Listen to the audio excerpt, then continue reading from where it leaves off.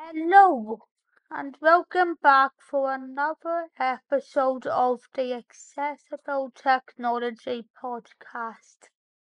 I'm your host, Phoebes Lau, and this is a podcast all about how we can keep on making everyday technology more accessible for disabled people, as well as covering what technology is the most accessible and the least accessible, and where I also sometimes give details on how technology companies can keep on making their technology even more accessible.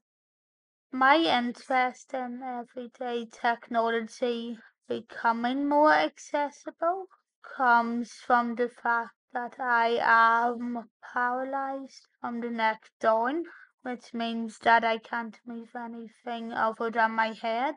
And for that reason, I use a chopstick and a stylus to use technology, as I can't do it by any other means.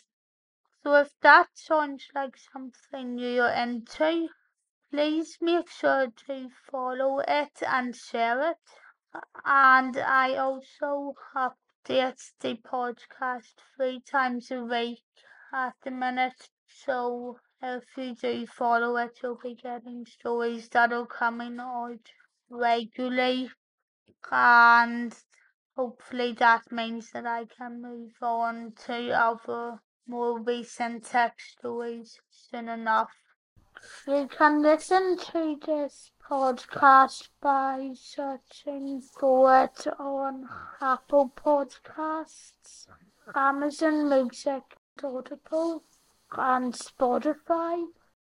However, if you'd like to support the podcast and other content I produce in other ways, you can also support it by going over to the Phoebes Now Buy Me a Coffee page, which is where you will also be able to give me a one-time donation, find exclusive episodes that aren't part of the podcast, as well as checking out a shop that I plan to open at some stage. In this episode, you're going to be hearing a review of the Pulse Red controller for the Xbox Series X and S. And here's some additional notes about the controller itself before I get fully into the review. So the Xbox Pulse Red controller for the Xbox Series X and S was first released on the 12th of February 2021, and other devices it is also compatible with include Android and Apple devices, as well as Xbox Ones and Windows 10 PCs. It does come with batteries, but you can get up to 40 hours battery usage, and that comes close to the battery packs that you can buy in as well for Xbox controllers, so you can get a good amount of usage from them. But now that I have given you all of those facts, let's jump straight into the episode.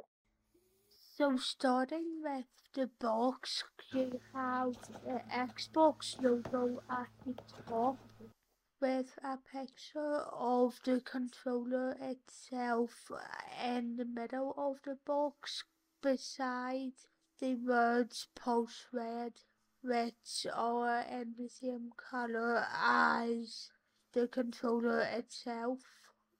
As we start heading round to the side, you'll see information about what all you get in the box, although I don't know why they still include just normal batteries instead of rechargeable ones. And at the back there's a list of what makes this controller different. The box is easy to open, and even when doing my user test, I actually found each of the buttons much nicer.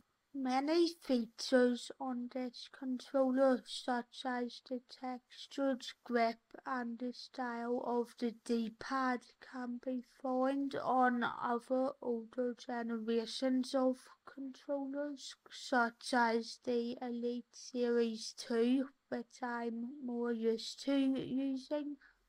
But what makes this controller new is the new share button in the middle. This means you can share your favorite gaming moments with your friends, and it's actually one of my favorite features on it. You also have a white back, and while many people don't like this because of sweating reasons and want it to be either red or black, I find it doesn't really bother me because I clamp it to something anyway to help me play. The Series X and S controller is also meant to be smaller than previous generations of controllers, but either way, it does have backwards compatibility and works on Xbox One as well as the Series X and S. So I've been using my controller on my Xbox One S recently, and it's even better now that I've recently got a new 4K TV. But what do I think about it overall? So starting on the side of things that I like about it, the buttons are very easy to press, and I actually think they're nicer to press than the Elite Series 2 controller, although that might only be because I've been using the Elite a lot more often, and I've only really tried the new Series X and S controller recently. Some other things I like about it is the fact that I now have the share button, so I can include more clips when I start looking more into gaming videos. And as well as that, I also like how you can plug in and play if you want to just use rechargeable batteries instead of the batteries that are actually included. I also like how the swap sticks option in Xbox accessories is automatically still set up when you swap over to your new controller. But while there are a lot of things that are good about this controller, there's still a couple of things which aren't as good as the Xbox Elite Series 2, or at least in my opinion, they aren't as good. So one of these things is that I find that when I'm logging in to my Xbox account, I have to use the left stick, even though I have swap sticks set up. And what's annoying about this is that I am right-mouthed instead of right-handed, and it just makes it a wee bit difficult for me to switch over and to click on all of the right things, which I find it takes me a couple of times to do. I've also found that I have to hold down the big X button at the top for a very long time when I want to turn my Xbox and the controller both off altogether, and this isn't something I had to do when I used the Xbox Elite Controller Series 2.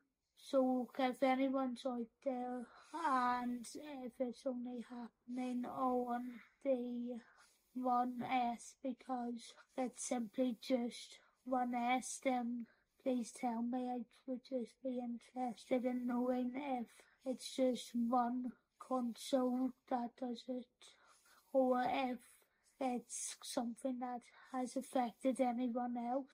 So now that you've heard my review, what are your thoughts on the Xbox Pulse-Red controller for the Xbox Series X and S?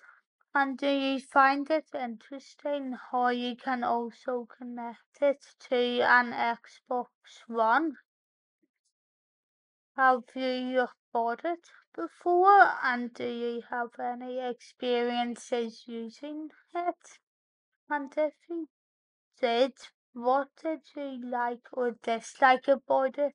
Or do you find it the same as any other controller, as some people have said to me before?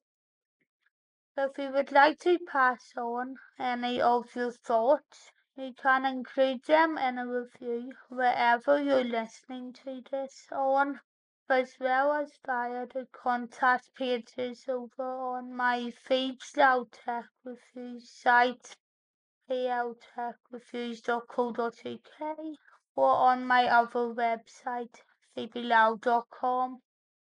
If you're interested in watching my other videos on accessible technology, you can find all of them by searching for PL Tech Reviews on YouTube. But if you would also like to see my film, TV, theatre reviews, political videos, and accessible tourism reviews, you can find all of them by searching for Phoebes Loud Journalism on YouTube. And if you would also like to find video-free versions of them, if you don't have time to watch the videos, you can find the podcast for all of them by searching for the Phoebes Loud podcast on all of the same destinations as you can listen to this podcast on. But of course, there is also the Buy Me a Coffee page. In the next episode, I'll be giving you a review of the Blue Snowball Ice microphone, which is the microphone I use for recording this podcast and for recording voiceovers on videos. And after that, I'll be uploading another review of some more adaptive gaming equipment in an episode that will cover Spider-Man Throttle arm that I covered in the last episode of that, compares to a budget DIY arm that I made.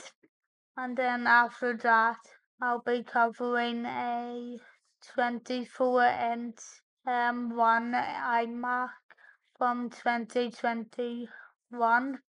If you would like to follow me on Twitter, you can do so by searching for @PhoebesLow, and my Instagram handle is the real PhoebesLow. However, you can also follow the Phoebes Loud Tech Reviews site as well by searching for it if you have a WordPress account. Thanks for listening, and I'll talk to you all in the next one.